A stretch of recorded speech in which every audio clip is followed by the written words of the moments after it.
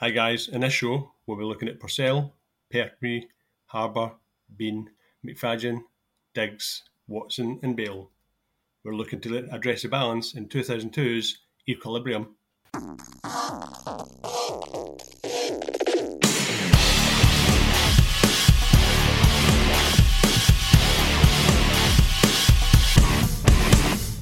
Hello everyone and welcome to another episode of 100 Things We Learned from Film.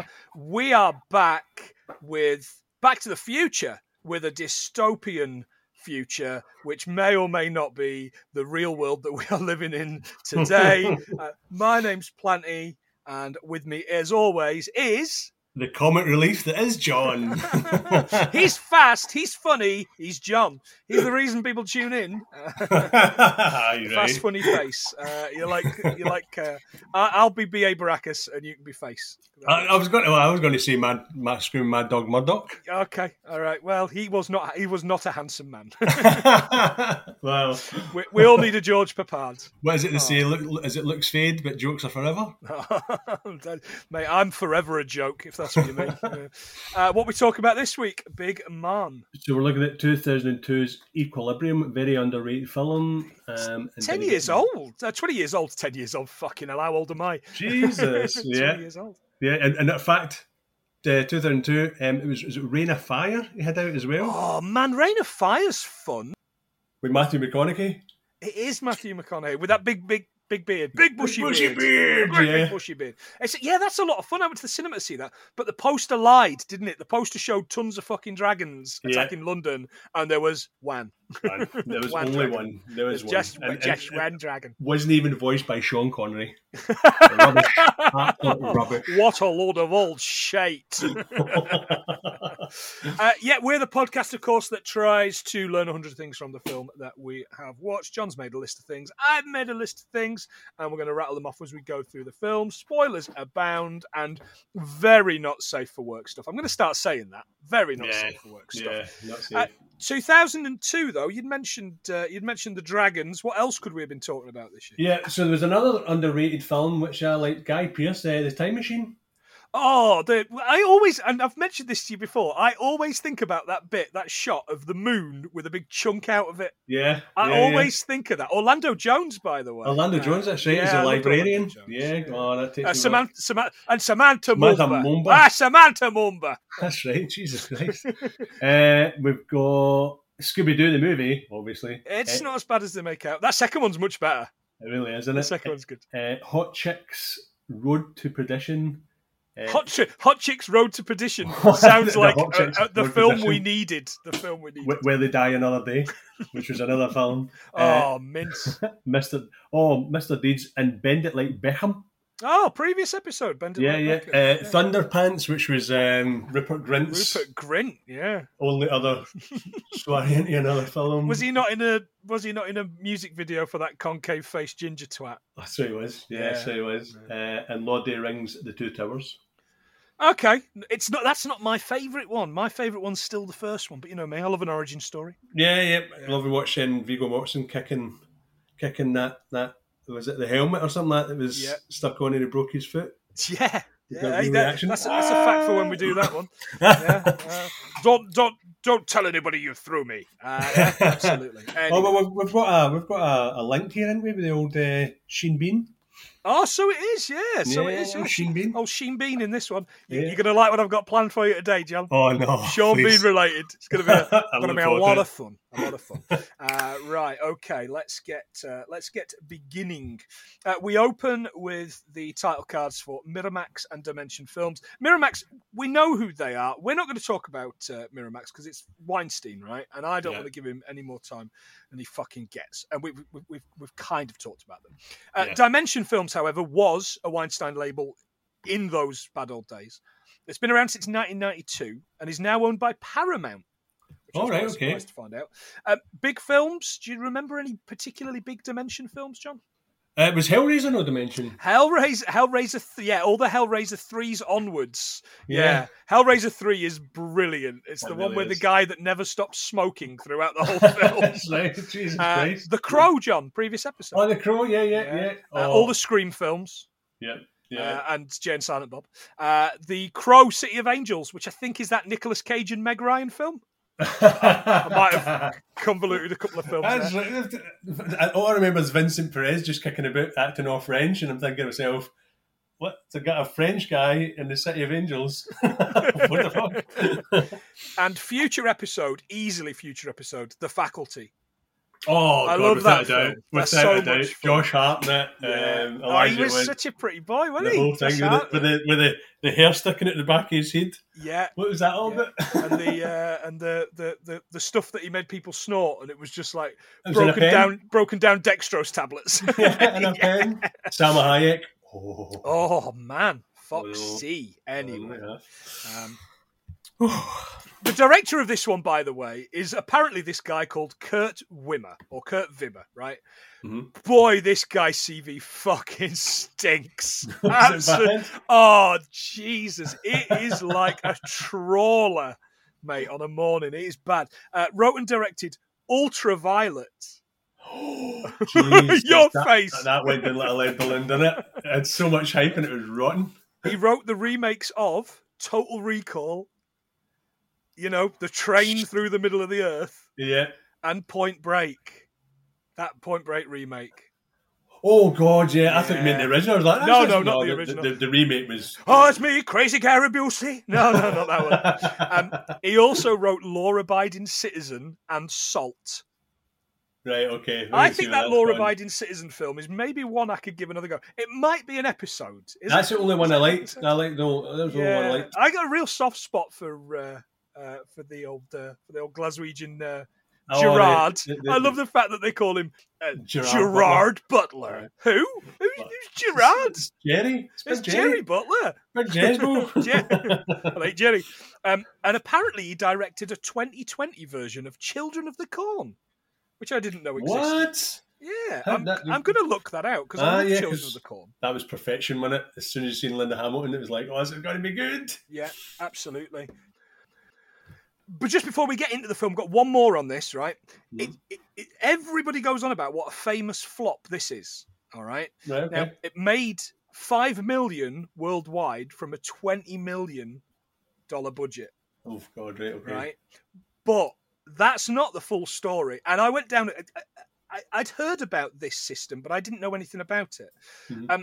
Apparently, it made its money back on pre-sale distribution. Now, listeners that know a lot about film, because we're just two blokes who like film. We don't pretend to know anything about film. We just like film, and we like trying to make people laugh, right? That's what this podcast is. Pre-sale distribution means that a distributor agrees to finance the completed works to the tune of whatever the budget is that's used, or to the tune of the pre-agreed budget, and that whoever creates it, the filmmakers, make the money back. So it made its money, but nothing else. All right, okay. Yeah. So someone somewhere lost a lot of money, but it wasn't Dimension Films. Isn't that fun? Isn't that interesting? Interesting, fantastic kind of glimpse into like the real world of Hollywood. Exactly. So once they'd done that, and they knew there was enough money, they pulled all the advertising. There was no advertising for this film, almost no advertising for this film, and it was only shown in a really select number of theaters across the US. Wow! So Jesus. that's the situation. That's where and I mean it sounds like they're just burying it, doesn't it? It just sounds like they've buried it, which is a shit way to do it. Well, they must have run out of money somewhere because towards the end, when there's a lot going on, I don't mention it, but there's a lot of dust. I don't know if you noticed it. Did you see the dust? But they were going to CGI blood particles onto that. Oh, right, okay. Because I was like, why is there dust everywhere? Because it didn't even look like blood, but it was apparently dust, so they could sort of put CGI on the end, but they didn't run out of money. All right, okay, nice one. Right, there's an opening kind of narration bit by Sean Pertwee. Yeah. Now, here's the thing. I've met him and his dad, not at the same time, of course. I met Wurzel Gummidge at my town fair once. And Sean Pertwee once apologised to me for Harry Enfield dropping a battery pack on my foot. What? On a train. Yeah, and He was dressed as like a World War I soldier. I had absolutely no idea. They got on at Chesterfield and they were going to Derby, and I had no idea what he was dressed as at all, what it was. And it took me years to find out. Apparently, he plays a character called the Soldier in a flashback or a ghost of an episode of Skins. You know, the Channel 4 kind of teen thing. Yeah. I never watched it. I'd fallen off by kind of the second, third series. I watched the first season. Yeah. Good, some good actors in that. Eh? Big They Hollywood went on actors a now. lot. Big Hollywood actors. Went on because it was about a boy, wasn't it? That Nick Holt or something. Yeah, the lassie was in those Divergent films, I think. Yeah, and the Asian kid went on to be Millionaire. Yeah, but he was also in that. He was also in that Chappie, wasn't he? Oh, is he in that? Oh no! He's also he's not the Richard Parker kid, is he? Out of Life of Pi? No. Okay. That was fucking true. Anyway, we're not here to talk about that. Yeah. So this opening chat, in the first years of the 21st century, a third world war broke out. We wish. Those of us who survived knew mankind could never survive a fourth, that our own volatile natures could simply no longer be risked. So we've created a new arm of the law, the Grammaton Cleric, whose sole task is to seek out and eradicate the true sources of man's inhumanity to man, its ability to feel. Whoa! Yeah. So we don't have any feelings in the future. No John. Feels. Not feels. Absolutely. Fantastic. Sounds like my ex. Anyway. Right. Few things here. Because they're firing through all of these different kind of images as this goes on. Yeah. One of them is Tiananmen Square, right? You know the boy in front of the tanks in Tiananmen Square with the carrier bag, right? Yeah. Tiananmen means gate of heavenly peace. The gate itself was built in 1415 and was destroyed by the Qing dynasty in the 17th century. The square was built in 1615 and made 4 times bigger in 1950. So fuck your houses, we're putting the square here. The famous footage of the man with the carrier bag in front of the tanks is 1989 Tiananmen Square massacre. This isn't fun, by the way. The government says 300 deaths. The Chinese Red Cross claimed 2,600 until they were silenced by the Communist Party. Classic Chinese Communist Party. Wow, Jesus. What kind of bag do you think he was holding, John? What shopping bag do you think he was holding? Oh, God, it's got to be Presto's, isn't it? It's got to be Presto's. I thought Quick Save, so you're not a million miles away. Presto. Presto's. Jesus. Takes you back, yeah? That's a reference to nobody. It's Scott Mid. 23rd January 2001, day after my 21st birthday, 5 members of the Falun Gong religious movement allegedly set themselves on fire in the square. But the West debates still today whether they were members of the Falun Gong at all, as the religion is supposed to be opposed to suicide and violence. Classic Chinese Communist Party, that, isn't it? Exactly. They just keep at it. This isn't a fact, but one of my old boss, his wife is Chinese, and she was handing out bottles when she was younger, handing out bottles of water in Tiananmen Square. Oh, really? Yeah, because we were talking about it, and she was like, "Yeah, me and my mum would go about giving people water and stuff like that when it was all hot kicking off." Fantastic! Good on them. Yeah, absolutely. Good. Lucky they got away with that. I know that. Yeah. We see an image of Stalin. You know him. Nice tash. He sent 3 million people to the Gulag for opposing him and communism, and killed more than 750,000. I mean, nice. Not great, but he did. He did beat Hitler, so I guess he's got that going for him. Yeah, and it's slightly larger than the kill count in this movie. Yeah. On the subject of bastards, the next bloke up on the screen, Saddam Hussein. Fucking hell. Now, it's estimated he's responsible for the deaths of between 250 and 300,000 people, including the Kurdish genocide in 1988, which I didn't know anything about.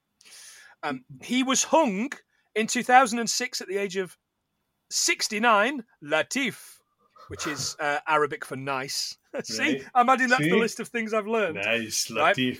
But where was he hanged? Camp Justice. Wow. Camp Justice. No America, bad America, get in your bed. You have got to be better at naming stuff and allowing women to have rights. You fucking assholes. For freedom. Camp Justice. Oh, Camp Justice. Anyway, that's the film starting. Shh, John, the film's starting. Put your phone away. Right, the police are raiding this building, right, which just looks like an office building they're about to blow up, or in Bermondsey or somewhere like that. Yeah. It's quite blatantly filmed on the South Bank. They've all got automatic weapons, and the cops have got riot gear. Now, I was reading that this is meant to be set in 2070 something, right? Some of these weapons looked very, very early 2000s, didn't they? Yeah. There's no futurism about it. I mean, I've got some of them here, but a lot of them, like Glock 17, the Beretta. So they used Berettas, but the rifles themselves, they were all the ones that we have been over before. So there's nothing new or nothing. Okay.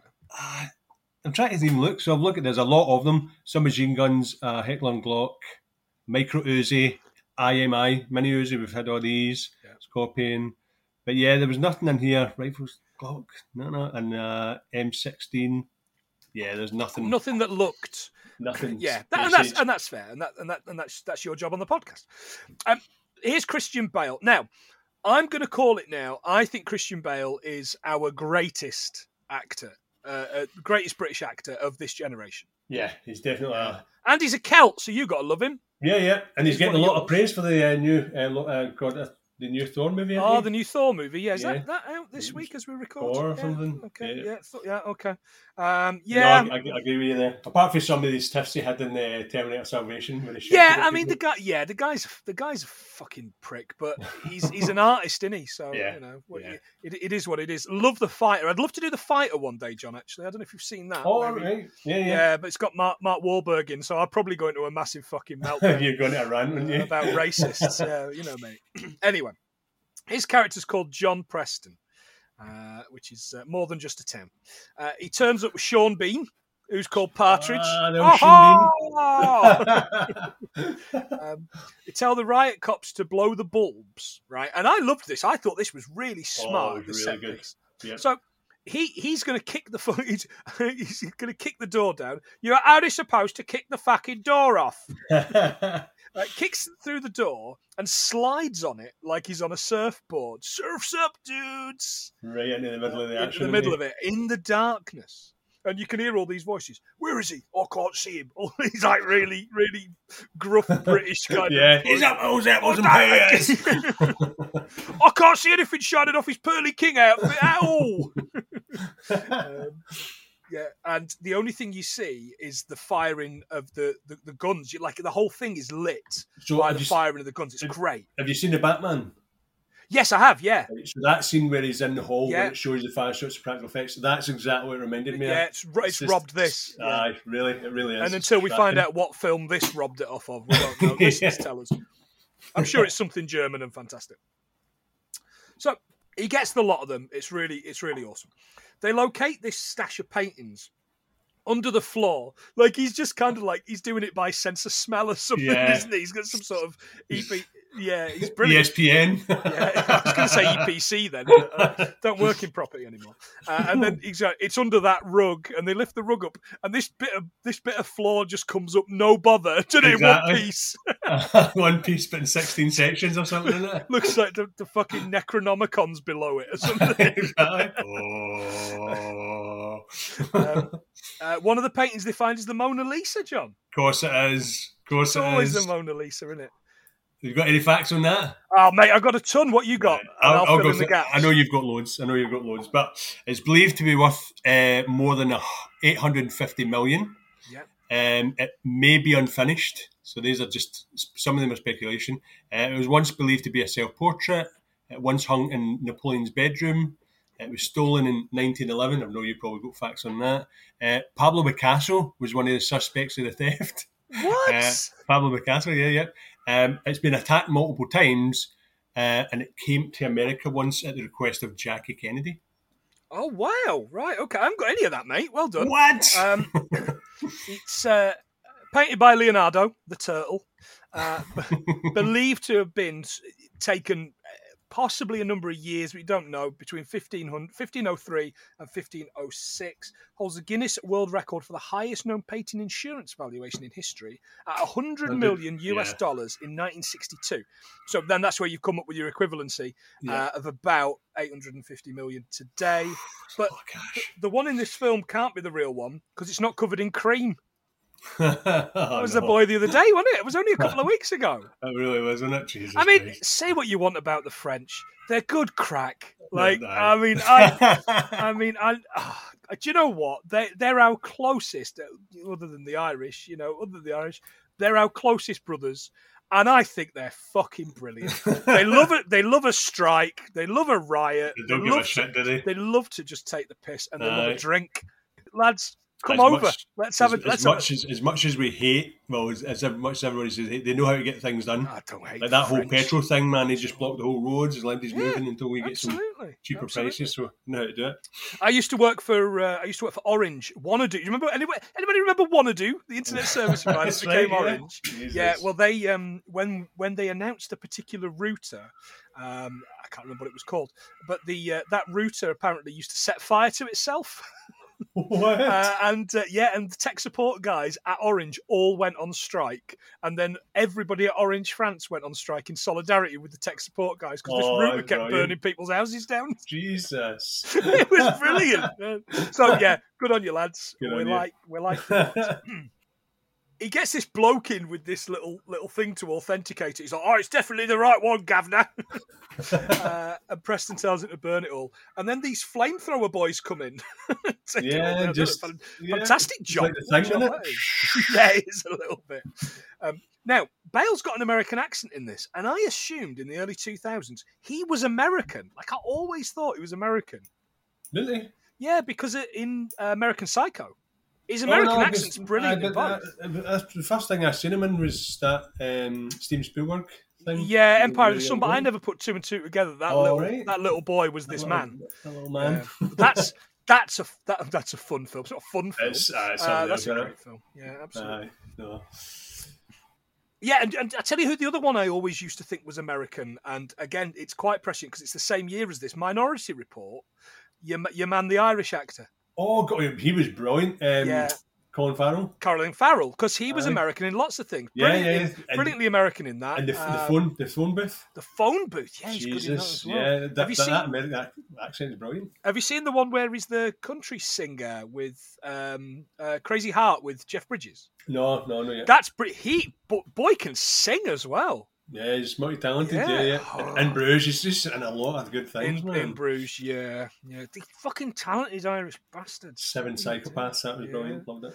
We'll do them all. We'll do them all at some point. Done. It's going to run for years. This. So Sean Bean's taken a book, right? And he said, "Well, why have you taken that book?" Because they miss pieces sometimes. He's a bit posh, isn't he, Sean Bean, in this? Oh yeah. What was it he was reading? He was reading W.B. Yeats. Or Yeats, I'm going to pronounce it. I'm going to go Yeats. I think it might be. The lads will sort us on this. I thought it was Keats when I seen it. I was like, it's Keats. And I'm like, no, that's Yeats. William Butler Yeats, one of those wonderful poets and writers that Ireland are famous for producing. Yeah. He helped found the Abbey Theatre, which is now the National Theatre in Dublin, and had 2 terms on the Senate for the Irish Free State. What? Garther, boy. Yeah, he was a Nobel Peace Prize winner as well, wasn't he? For his literature. Yeah, he got it in 1923. Because I was looking at when he was born. So he was born in 1865 and died in 1939. So yeah, he got it towards the end of his life. So well done, that guy. Fantastic. Yeah, I didn't have that. But what I did do was I asked regular contributor and listener Mono from Mono Rants podcast. I said, look, why was Ireland so good at producing writers? Why? And he came back at length as he is wont to do. He says, "I'm not going to do the accent because I can't. We're very prone to airy and colourful language in daily life, which I suppose would immediately lend itself to writing. Also, you don't get Irish writers of renown until post-industrial revolution. Not working on the farm every second for English bastard landlords left us time to get drunk alone with our thoughts. Plenty of them befitted from English education at Trinity." But the Irish mindset and flourish for language they brought something new to literature. These are my musings. These are my on-the-spot musings, though. Kira, that's his wife, says, and co-host, of course, says, "Pre-you bastards, we had a strong tradition of oral history and song." Is that what you say, do you? Yeah, which continue under British rule, as it's a useful way to keep traditions and culture as you try to take it all away. I mean, she's not wrong. I hate the British as much as they do, but until I don't know, until they're going to house me and feed me in the Republic and pay for my medical health bills. Then you're going to stay where you are? Then I've got to stay here. The fucking NHS. Yeah, but thanks to the pair of them. I love those guys so much. Yeah, they're good crack, aren't they? Good crack. Yeah, they're brilliant crack, and they're just so thoughtful as well. They're so thoughtful and helpful. They've got episodes at the minute on the new series of The Boys, which is absolutely fucking explosive, especially if you're up somebody's penis. Anyway, moving on. So they return to this place, Libria, right, which is the city. Oh, sorry. See, before you go on, did you see who the head man was in that cell or whoever it was? See the main guy? That was, no, I didn't. I didn't clock that at all. No, that was. Oh God, it was in the prison. Is it Prison Break? Is it Dominic Purcell? Oh right, okay. I've never watched Prison Break. No. But he was meant to play the lead part. He was all ready to play the lead, and then they got Christian Bale. So. Oh right. Oh, he's literally had like 5 minutes of 5 minutes of screen time compared to. Oh, that shit. Yeah. So he got the role, and then he got the role, but then got a wee tiny part. Yeah. But yeah, they went back to Libria. Leviosa. Right. So this city, so Big Brother, Father, is explaining that emotion's the thing that causes war. To get rid of emotion, they burn art and they take this drug, Prosium, which is a bit on the fucking nose for me because it's Prozac and lithium. Yeah, or Valium. I thought lithium, so that makes a lot more sense. They were going to call it Libriathum or something like that, but it turns out it's a real drug, so they tried to place two things together, so they thought Prozac and Valium. I had that about Libriathium or whatever it is. I'll find it somewhere and we'll get the name right. But American and drugs, it is what it is. So art is classified as EC10, which is a little bit too close to Ecto-1 for my liking. So they inject this Prosium into their neck, which I thought, again, is this RoboCop 2? I know. Kane's bugging me. Well, and the cassette tapes, oh my God, it comes flooding back to me, man. I had that on the cassette tape. Yeah, it gets a really bad press, RoboCop 2, because obviously it's not nearly as good as RoboCop 1, but it's great fun. No, it's good. Especially introducing RoboCop 2, and it rips its own fucking head off. I love that thing. Preston's brought in to see Father's kind of third in command, this guy, Angus McFadden. Yeah, right? Robert the Bruce. Yeah. Now, and it was only, I'm watching it and going, I know him from loads of things. I know him from one of those Saw films. And I think he was then in about 6 of them after that, because, they retcon themselves as they go on, and they throw characters from Saw 6 into Saw 2 and stuff like that. Yeah. I didn't realise there was any of the Saws. I just know from Braveheart and Robert the Bruce film. Yeah, I think he might be in the third one. In the second one, it's Donnie Wahlberg. Yeah, so he dies of not being vaccinated. Yeah. Oh no, that's his wife. Moving on. Apparently, he's top of his job, right? And he's able to sense what these sense offenders do. Now, I don't know about you, I couldn't hear this without hearing sex offender. Sex offender, I just couldn't. I heard that as soon as like sex offence. I'm like, oh. He says, "You've got a family." He says, "Oh yeah, my son's in the monastery training to be a cleric." Yeah, I bet. And my wife was incinerated as she was a sex offender. Just like that. Like that. It's like, and the guy says to him, Robert the Bruce says to him, "Did you not did you not notice that something was wrong?" And he's like, "Should I have done?" "Oh, how did you feel about that?" "I don't understand the question." Yes. Yeah, that's pretty good. Yes. Very good. The last person condemned to death by burning was a woman called Mary Bailey for petty treason back in 1784. Right. Okay. Petty treason. That's calling the king a cunt or something like that. Because I thought I hated doing it, but soon you need to Google stuff, and it's like the last country to use incineration as a so. But yeah, turns out here in the UK it was 1784 because it was Burn the Witch. And it's coming back in 2025. So prepare yourselves. But only for women, as bought in by Jacob Rees-Mogg. Sorry, but he is a prick. Anyway, Preston's running through this video of a conversation with Sean Bean's Partridge in the car. Now, he'd said a little bit earlier on, and I didn't put it in the notes. I thought I'd put it in here, mentioning it.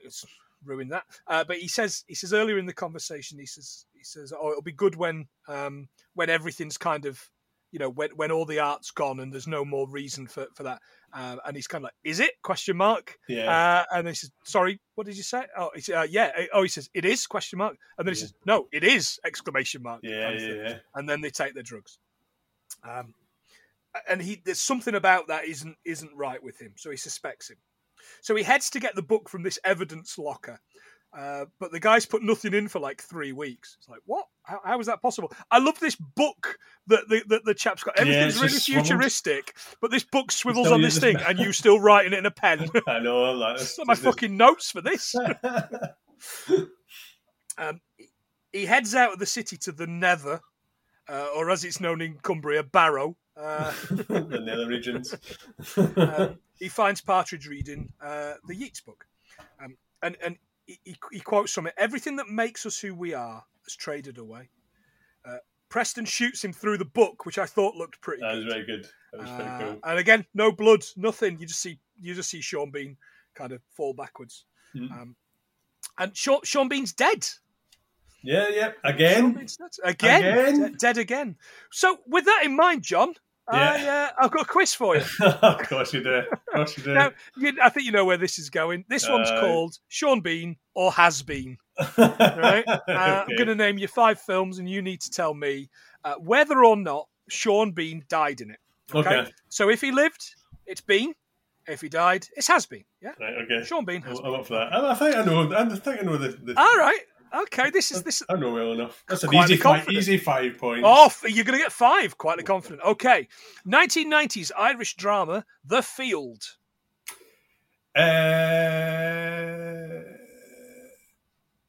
Has Been. I think he was killed by a cow or something. Wasn't he?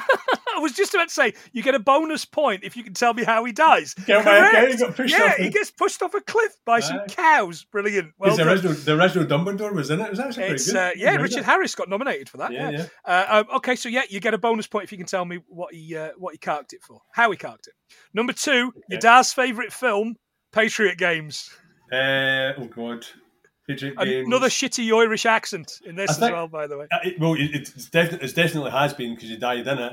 Yeah. But I think he got stabbed by something. Stabbed by like a pike or some sort of. It was on a ship. An anchor. There you go. Congratulations. I didn't give you any tips there. Yeah, he gets anchored.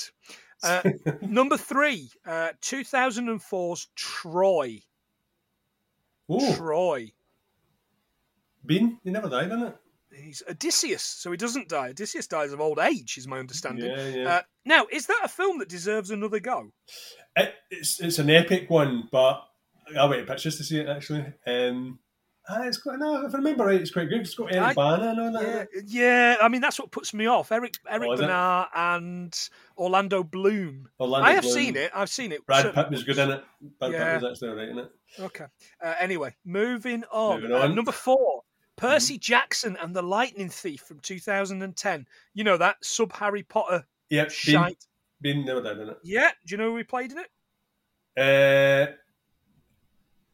Think God. Oh shit! No, he's he's the main god, isn't he? He's Zeus. Correct. Yeah. Absolutely. Yeah. Fucking smashing these. You're not doing bad. Last one, 2010 again. The Black Death, straight to DVD. Pish about the bubonic plague. I not only have I seen this, but I think I might still own this.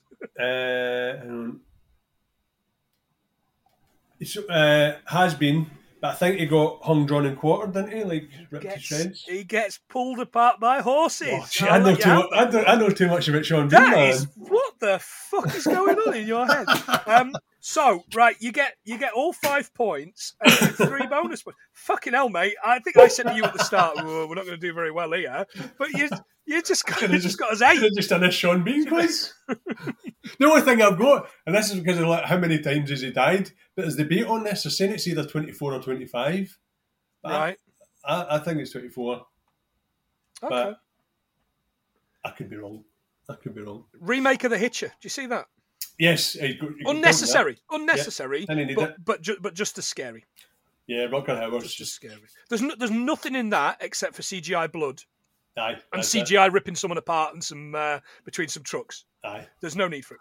Rutger Hauer one's great, isn't it? Oh, it's creepy as fuck, isn't he? Oh, I love it. Yeah, Love I it, think love that's it. something I need to buy on 4K if they've got Aye. a decent reproduction of that. Yeah, Anyway. Thomas C. Howell in it. Thomas C. Howell, yeah, Jesus. scares the shit out of me, Rutger Hauer, Aye. up to his death, because that and Roy Batty. Who, I still stand by the fact it's the least scary name of anybody in any. Aye, no, Roy Batty definitely. sounds like he should be in Coronation Street. Definitely. Doesn't he? Roy's Rolls.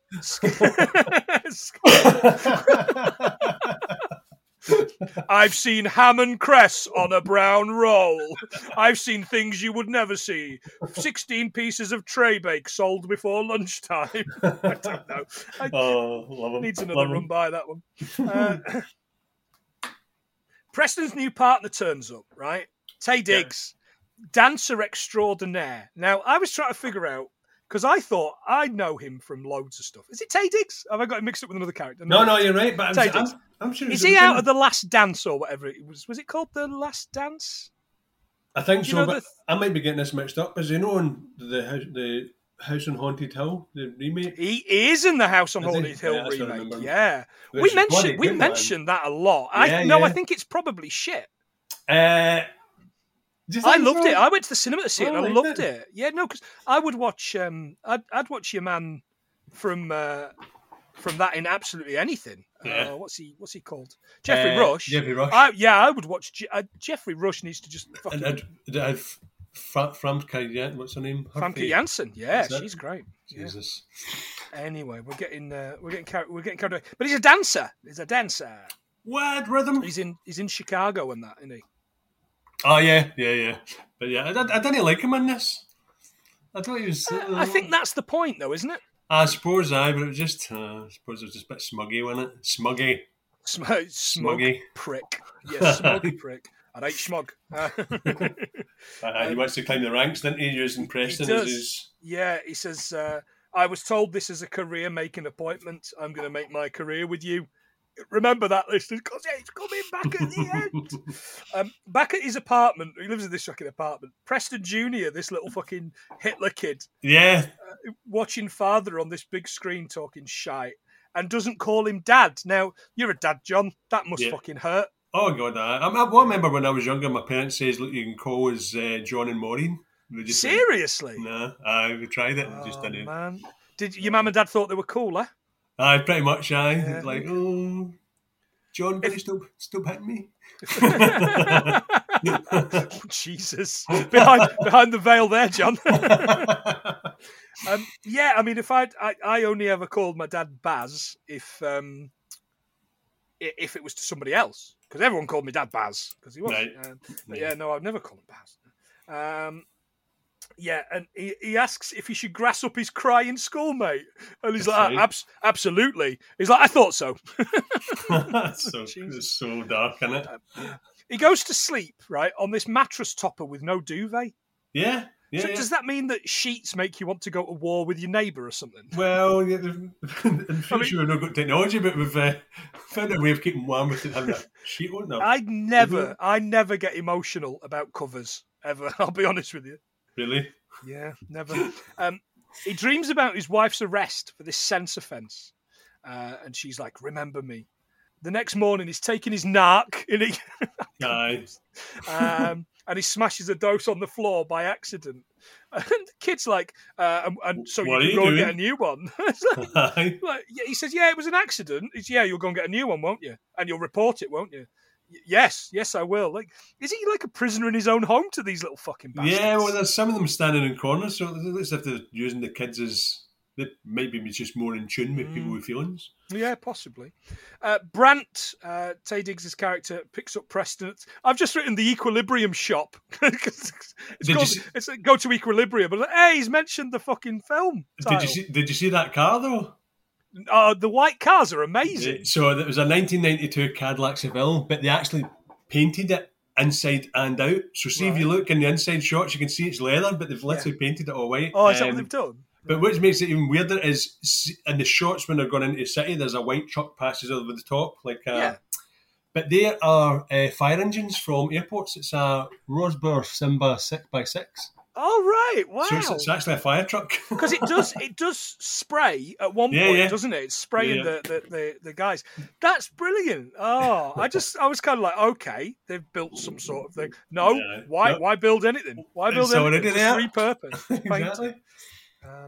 What they should have done with the American car was just dismantled it completely and rebuilt it in Japan, arguably, or South Korea. He's at the Equilibrium shop, but he can't get in. It's been closed due to some terrorist attack. Mm-hmm. And then Brandt turns up and he's like, "Oh, did you get in all right?" And he's like, "Yeah, no queues. No, there was no queues." And he just gets in the car, and I'm like, "Okay, so he's not got his replacement. What's going on here?" They get access to this home, right, which has got a room full of gaudy tat. Like wallpaper and soft furnishings and all this kind of stuff. This woman, Mary O'Brien, you can see it in her eyes that she's not been taking her meds. And he's like, look at yourself in the mirror. She's just attacking. Look at yourself in the mirror. She looks herself in the mirror, and he's like, yeah, and this mirror frame, destroy that as well. Like this ornate golden mirror frame. Yeah, destroy that as well. And then they get into this room.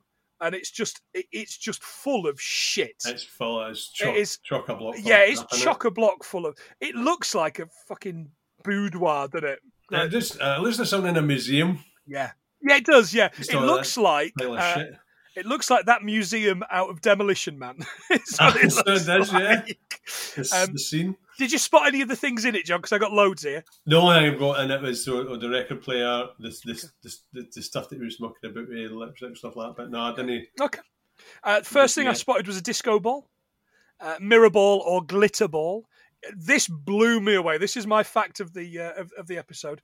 Patented in 1917. What? Long before disco. The first one on screen was in the film Berlin, a symphony of a great city, in 1927 German silent film. Mm-hmm. I would assume it's not a great symphony if it's silent, but what do I know? A Louisville, Kentucky company known as Omega National Products claims to have made 90% of the disco balls used in the United States during the disco craze and remains a supplier today. Jesus. I assumed they'd gone the way of glass bricks. Yeah. Which we're going to see later in the film, by the way. Well, indeed. I've seen a fucking glass brick in years, but it turns out they have a resurgence sometime between now and the potential Fourth World War. Exactly. Everybody needs a good glass brick. Is Miami Vice shit in it? Scarface. I assume making glass bricks is harder and more costly than making bricks. Probably. Masonry. Definitely. You'd assume so, wouldn't you? Anyway, what the fuck do I know? I'm not. What the fuck do I know? I'm not in property anymore. Hey! You're out of there. Absolutely. He spots a Newton's cradle. He grabs the metal balls. Yeah.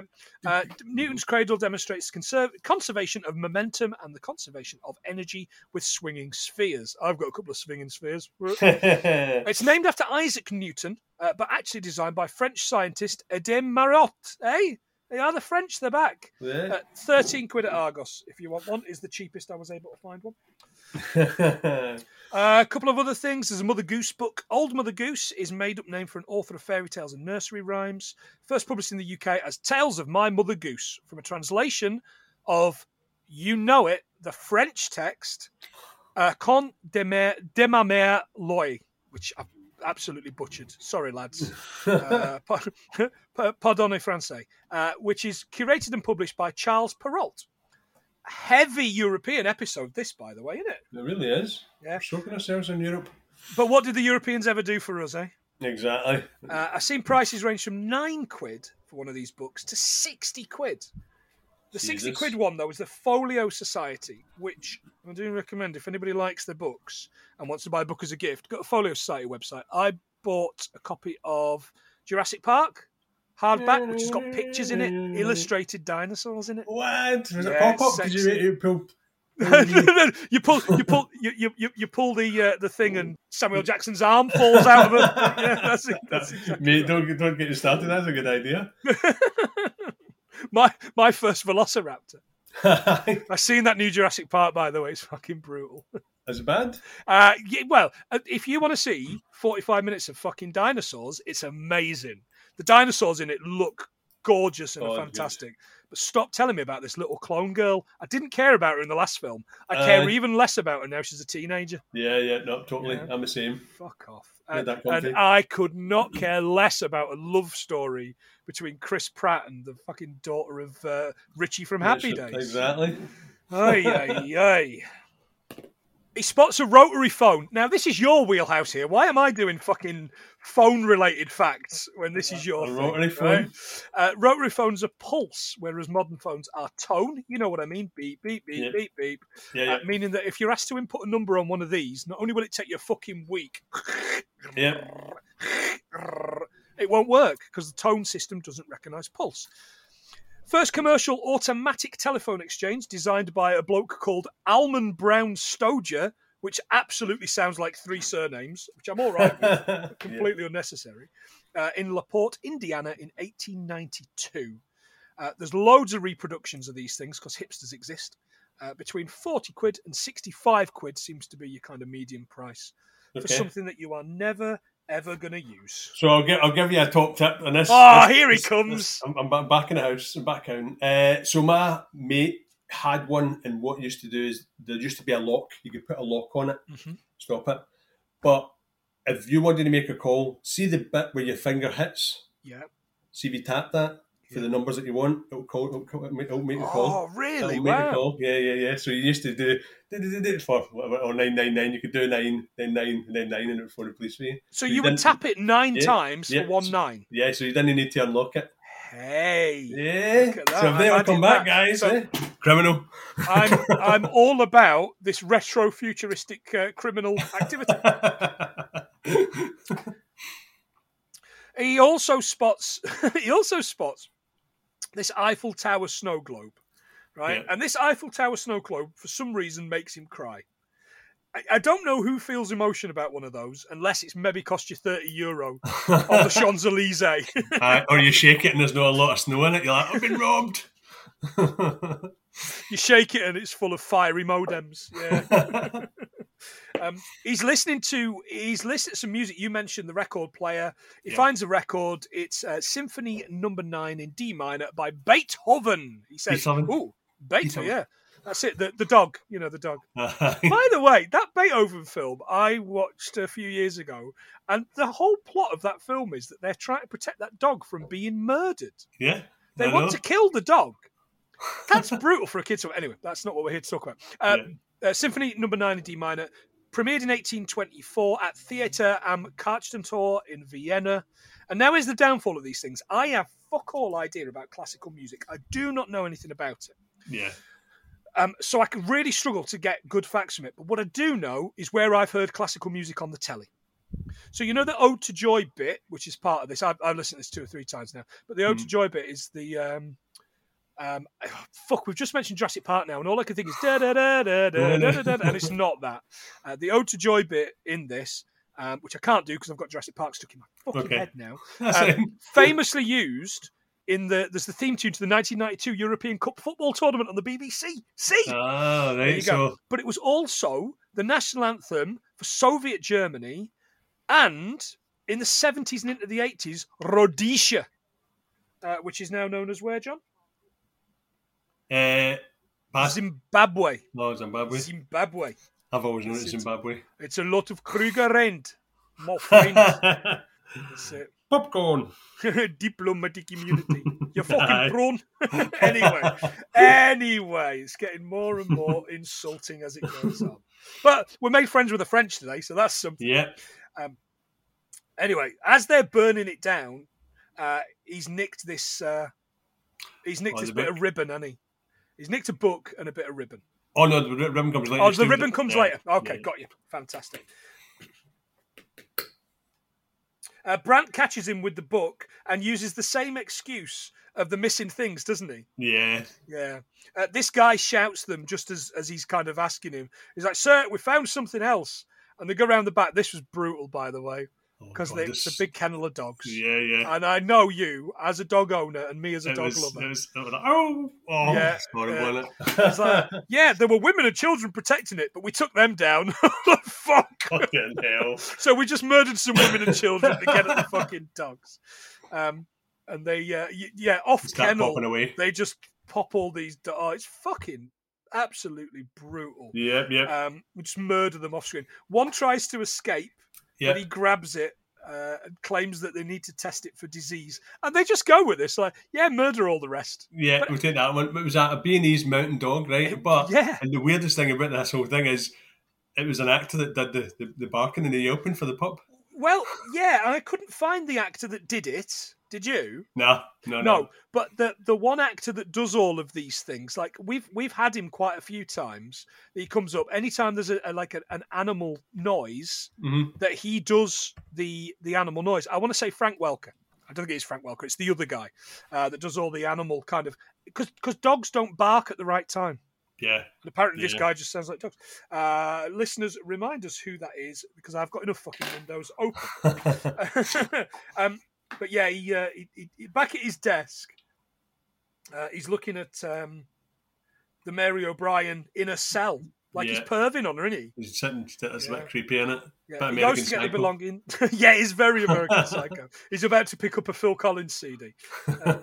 He goes to get her belongings, and this is where he takes the ribbon and he's sniffing at it. Perv sniffing. Yeah, it's very weird. I mean, she's bra-like, don't get me wrong. And this, she's stunning. Emily Watson, Emily Watson, I've always thought is like a proper kind of British character actor. I guess I never realised that she was, because she always seems to play dowdy characters. Yeah. I never realised that she was bra. She is. Right, isn't she? She really is. Yeah. She's like, what's that, Emma Thompson and Nanny McPhee, when she's a bit of all right at the end.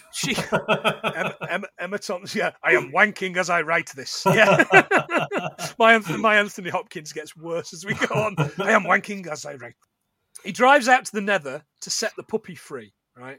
Yeah. Oh, the stupid puppy. Oh, he won't go. He's so cute. He's cute. Yeah. Burmese mountain dogs, you mentioned. Swiss, obviously. They were used like St. Bernards, and still are, for sniffing out corpses of poorly prepared twats up mountains. They live for only 6 to 8 years on average. Oh, what? Really? That's sad, isn't it? Yeah. $2,500 for a puppy if you want one. From my favourite place to puppy farm, petsforhomes.co.uk. Or 1,200 quid for a Bernedoodle. I thought we were going to say 12 for $1,000 or something like that. 12 for $1,000 at the back of a van at the Barras. Aye. Yeah, a Bernedoodle, which is half one of those and half poodle. Right.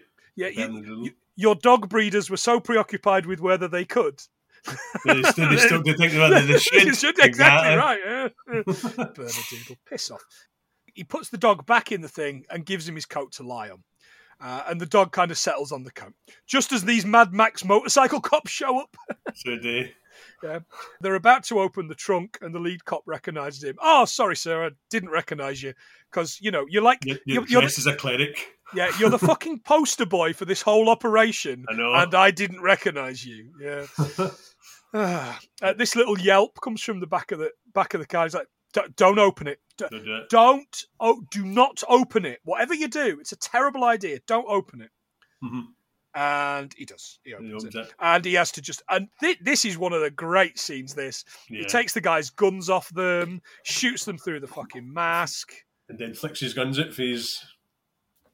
Oh, yeah, out of his cuffs. Yeah, and goes to town. All to that music from that video piracy advert. So, no. You wouldn't steal a dog. You wouldn't murder a police officer. Yeah, which is good. I forgot about that. Back at Casa del Preston, he takes the bathroom mirror off the wall, and it basically shows this gaping chasm to these pipes. How shit a house builder is he? Father just doesn't care about where he puts people. It was like that Candyman, mind, when and it was right into the other person's house. You're like, what the hell?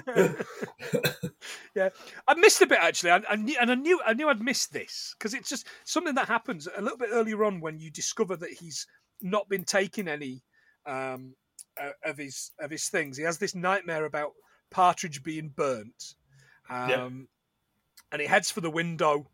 It's raining. He peels off this film that they've got. They've got like this. Yeah, that's... and I've had this in offices, by the way. Used to have this at TSC, where there's film on the windows, and they claimed it was so people couldn't look in, but it's quite blatantly to stop you looking out. You're looking out and enjoying the world.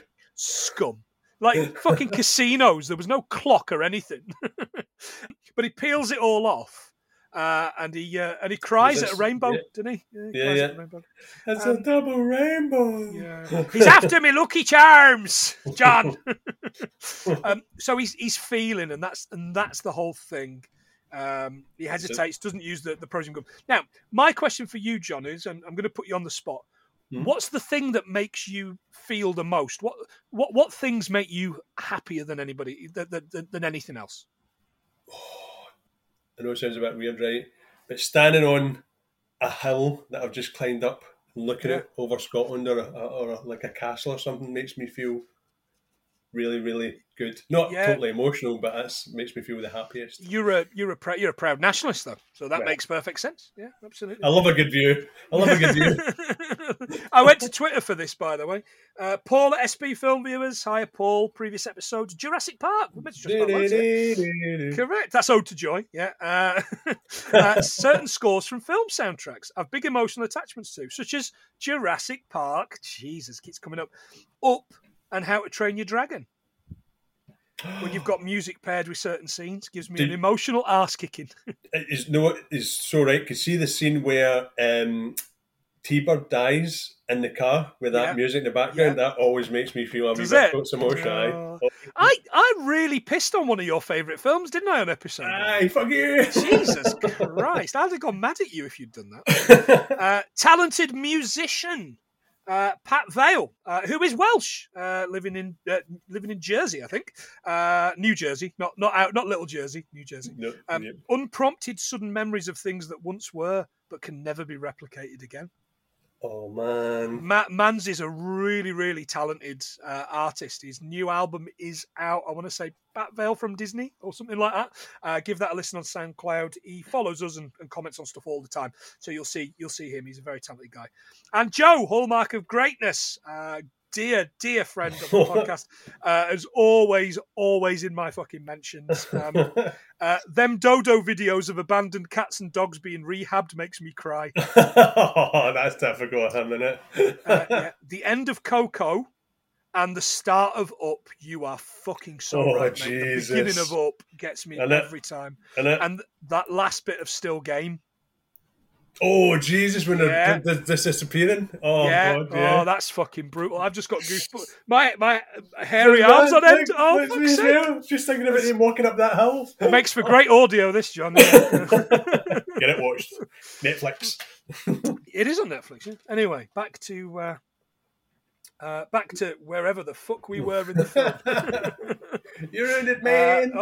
Let's put those things down as things we have learned. I, of course, have no emotion. So, watching the Tories lose Wakefield in the by-election the other day, Tiverton, that's really good, especially at Labour. That was good. And seeing the country get behind RMT at the minute on the strikes. Anyway, dating this massively, and seeing your man taking the right-wing media to task. He's been amazing. He's so good. He's a hero. He's so good. He's a hero. Anyway, fucking hell. I'm going to lose my job for this podcast. I can feel it. But at least I'll still have the podcast. That's important. You and the podcast, John. That's all that matters. Who needs money? Yeah. Who needs money when we've got feathers? In the monastery now, Preston and Brant are sparring. These jiu-jitsu poles and masks and things. This looks awesome. Brant explains that the actions that have been taken by this individual, killing all the cops out in the Nether, have caused Father to escalate the crackdown of the rebels. And he's really smarmy. I see what you're getting at about not liking this guy. He's really fucking smarmy about this. So we really should be thanking this guy. Like, fuck off. Piss off. Your fucking Jobsworth. Exactly. They're at another crackdown of the insurgents in the next scene. Yeah. Preston finds these bunch of guys, and he's just like, "Look, guys, run, just run!" Like, no, because you're going to shoot us in the back.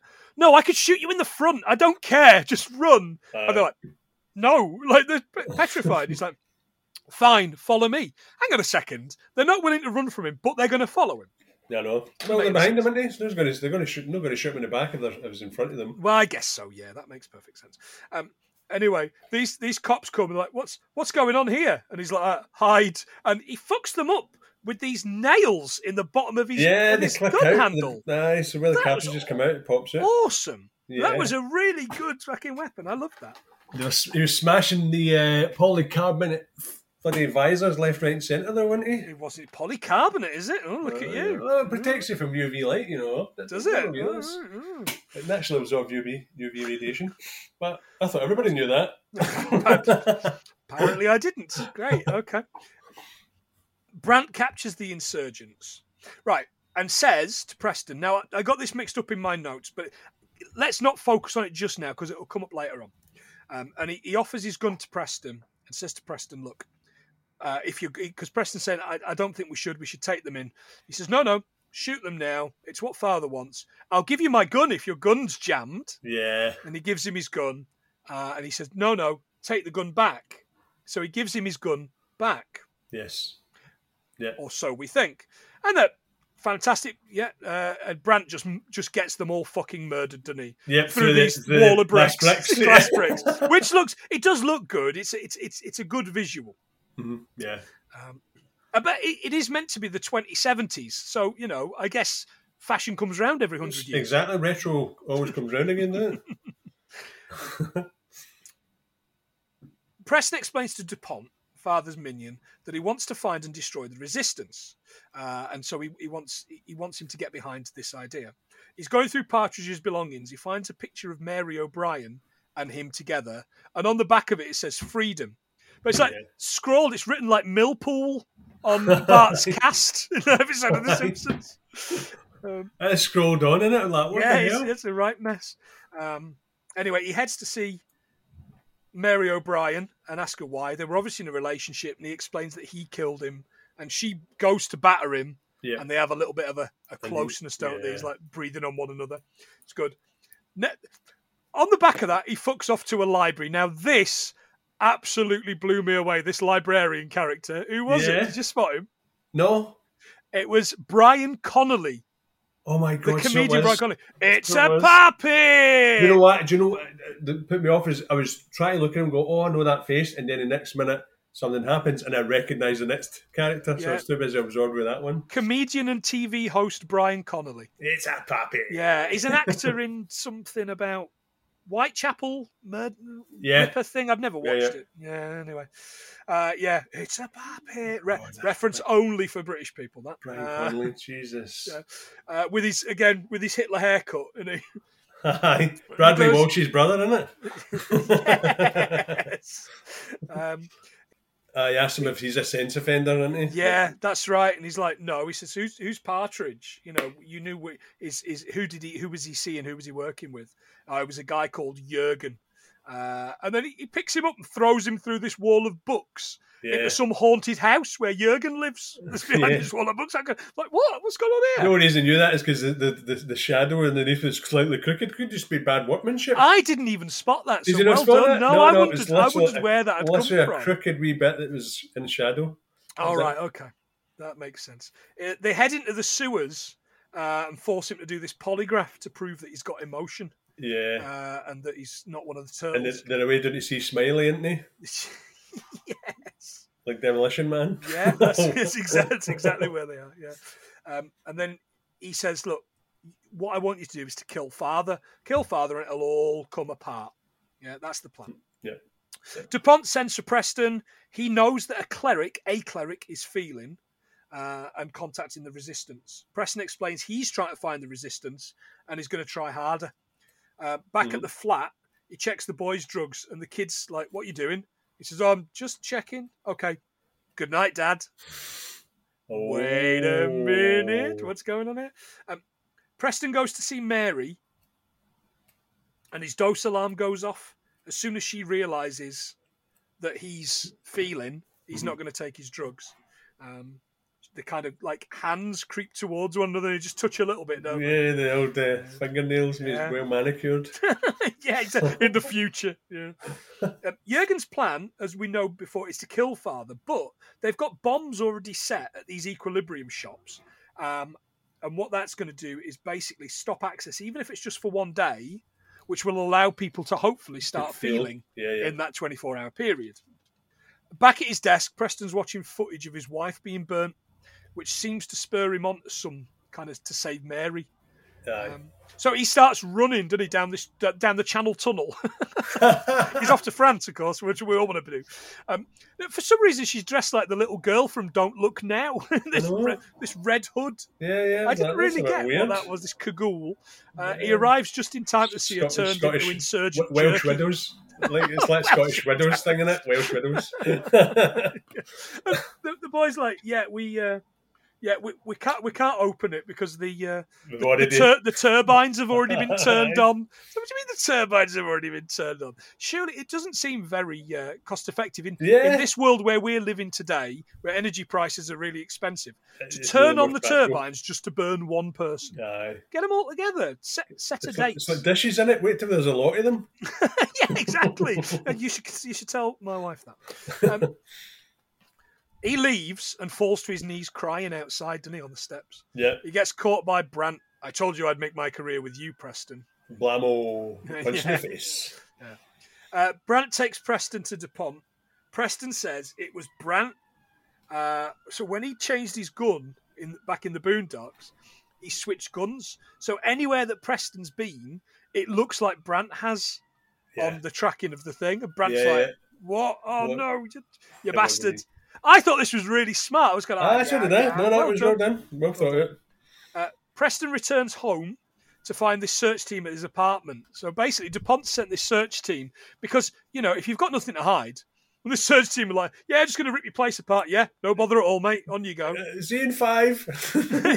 Nips into the bathroom for a shite, rips the mirror off the wall to find out all his piles of drugs have gone missing. So they've gone. Turns out it was the kid. The little kid's been doing it. Yeah. And he says, you really should be better at hiding these. He says, how long have you known? How long have you not been taking yours? Since Mom was taken? It's like fucking donkeys. Yeah, I know. Because they were little tiny kids in that flashback, weren't they? Yeah. Him and his sister, weren't they? Yeah, and your sister, of course. Yeah. So because that's all cleared up, now he's been given an audience with Father. Yes. And he's dressed like he's going to his first communion, like first Holy Communion, in this white outfit with a sash down it. Yeah, and the katana sword. Yeah, they take his katana off him and they make him do a polygraph to prove he's not lying. And just as he sits down, anyway, we'll come to that in a second. Polygraph's lie detector test. What's the best way to get a weapon off a cleric? Ask him for it. It's brilliant, and then they pull the guns on him. Polygraph is a lie detector test. Now, here in England and Wales, polygraph test can be taken, but the results cannot be used in a court of law to prove a case. I liked that. The Supreme Court in Poland, which is another great country, in my opinion, can be declared January 29th, 2015, the use of a polygraph in interrogation of suspects is forbidden by the Polish Code of Criminal Procedure. Fair enough. Meanwhile, in America, in 2018, Wired magazine reported that an estimated 2.5 million polygraph tests were given each year in the United States, with the majority administered to paramedics, police officers, firefighters, and state troopers. The average cost to administer the test is more than $700 and is part of a $2 billion industry. Of course it is. So. Money. Yeah, the almighty dollar. The all-ighty Ola. Exactly right. Crazy, yeah? Absolutely crazy. But yeah, this bit's great because hang on a second. It's an old switcheroo. Twisty. Yeah. So Father speaks directly to Preston from the screen. And he says, you thought I didn't know about you. This is all part of the plan. And he says, but I don't know you. We've never spoken before. And the face of Father melts away. And it's DuPont. It's DuPont, old Angus. Yeah. Father died years ago. And he's been pretend father for these years. Yeah, so it's basically a committee has put him in charge of pretending to be father. Loved this. Yeah, that's a good idea. Yeah. So he's surrounded. He basically shoots his way again with the stuff. The guns he's got kind of stashed, and this reloading system that he's got as well, where the extra clip comes out of his fucking cufflinks, and that looks fantastic. That looks brilliant. And even the ones that he throws ones on the ground and they're weighted so they're sitting upright. That was quite cool as well. That was awesome. Yeah, looks so good. He shoots his way into DuPont's office and he's surrounded by these clerics. So we see these clerics training at one point. Yeah, and we assume these guys are like the brand new boys on the boys. Because otherwise, there's only 3 other clerics in the whole of the fucking city. But yeah, he fights these guys, doesn't he?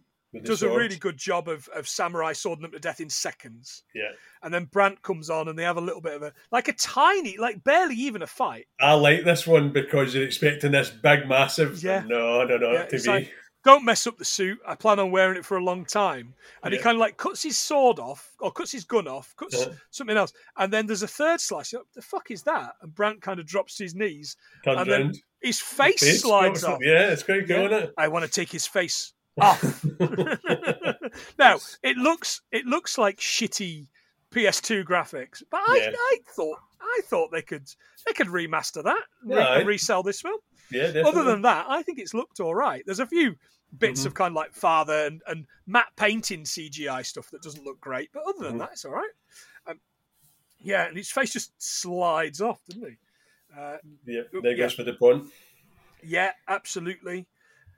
He gun-foos DuPont, doesn't he? And he says, "He's taking my life worth the price." He says, "I pay it gladly." Shoots him in the face. Brilliant. Done. Yeah. Goes on to destroy all the computers running Father's shit rhetoric, but he doesn't. He shoots all the monitors. Yeah, I know. Destroys all the monitors. And unless it's one of those iMacs, where the computer's in it. Yeah, then it doesn't really work. Yeah. Final shot is of Preston smiling as all the explosions are happening in the city that Jurgen had told us were going to happen, and I guess it's a bright new future for Liberia, like Liberian girl or whatever we're going to call them. Libya. Libya. Libya does need a bright new future. Probably not under George Weah. Wow, lots going on there, mate. Lots and lots going on. Yeah, no, I have. I've got a couple of other bits and pieces. A cleric. In reality, a cleric is a member of the clergy. Think teacher or minister or rabbi, a spellcasting class in D&D, which will be relevant to something coming very, very soon on this podcast. American metal band called Cleric that have very overly serious album names. Regressions, Retro Casual, and Chokmah, the Book of Bereth. The Underling. God, they take themselves a bit fucking seriously. The Younglings! They were supposed to save us from Cleric, not deliver us to shit metal. What else you got, John? I think that's me, actually. Oh, I've got a couple of film facts. Yeah, go for it. Right, I like these. 2 different actresses play Preston's wife. The woman that gets condemned was filmed first and featured an actor called Alexa Summer. However, when it was time to film the scene where she was arrested, she couldn't be found. So Maria Pia Calzone, which sounds tasty, takes her place. As a result, there's 2 separate credits. Summer is credited as Viviana Preston, where Maria Pia Calzone was credited as Preston's wife, even though they're meant to be the same character. Yeah. Got The Drug Prosium, but you'd already done that one. And Daniel Radcliffe auditioned for the part of John Preston's son. Oh, what? Yeah. You're a cleric, Harry! Leviosa! Leviosa. That's me. I'm Oot. The only other thing I've got is the last death by firing squad was on the 13th of August 1964. Peter Anthony Allen at the Walton Prison in Liverpool and Gwyn Owen Evans at Strangeways Prison in Manchester. They were executed for the murder of John Allen West on the 7th of April of that year. All right, wow. You're like Manchester. You've got strange ways. You'll have a blast. It's not every week you get a John Shuttleworth reference on a podcast. That's for sure. Apparently, I've got two more I missed there. Apparently, Kurt Wimmer invented the martial arts style of gunfighting in his backyard. Allegedly. Yeah. That's brilliant. Sitting in his back garden, just getting on his shooting shit. Yeah, absolutely. And the poem that Partridge is reading is called "He Wishes for Cloths of Heaven" by Yeats, which is from the collection "The Wind Amongst the Reeds" from 1899. And that is me. I am completely out of things. Are we done here? Yeah, John, it's been a while since we've done this, but how many do you think we got?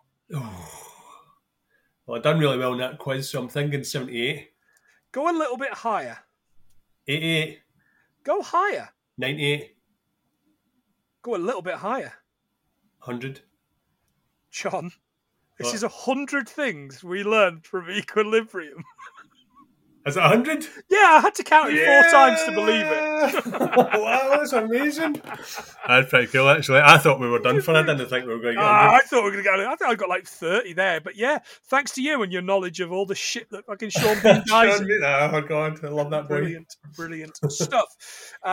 So you can get us on the Twitters at 100 Things Pod. You can get us everywhere else on 100 Things Film. I will have to figure out if I can change that somewhere. We are very, very shortly going to be introducing a cross-podcast D&D playthrough with friends of the podcast and previous guests. Joe from Hallmark of Greatness, Dean from That Efkin Show, and Punk from What the Fuck Do You Want? You can get them respectively on our episodes of Bend It Like Beckham, Basketball, and Blues Brothers. And that is DM'd by the always fantastic Gadget 8-Bit, who is on Modern Escapism, which I didn't get to do. I did Modern Escapism the other week, John. I will send you a link to that because that was great fun. That is going to be one of your new favourite podcasts. It's right up your street, where I got to talk about multiverses with the boys on there. So I'm hoping to do a lot more with them, and we'll get Stig on here, as well as Gadget and the rest of the guys. We'll get Biggie on when he gets a decent internet connection. Anyway, that's lots of fun things that are happening. I'm everywhere. We've just finished doing the Obi-Wan walkthrough with Ian at Cult Connections. Man, that's the best Star Wars we've had. Good finish. Since anything. Yeah, absolutely. No spoilers for our listeners, of course. Yeah, no. And you'll get me semi-regularly on Hallmark of Greatness After Dark until Joe decides to kick me off. Having a great time. Where we talked about that 2000s Dungeons and Dragons film recently. Oh my God. Jesus, that's an abomination. It shouldn't have been. Abomination. Great episode, I thought, anyway. Yeah, it's like Dragonheart 2. It should never exist. Never seen it, never will. Like Blues Brothers 2000. Anyway, tell your friends, tell them about us, tell us how good we are, tell them that we are better than film floggers. That would be the important thing. Please do tell them that. John, final words from you, the Jerry Springer of this podcast. Oh, God. I was going to say, where's Steve, my big bouncer when I need him, but...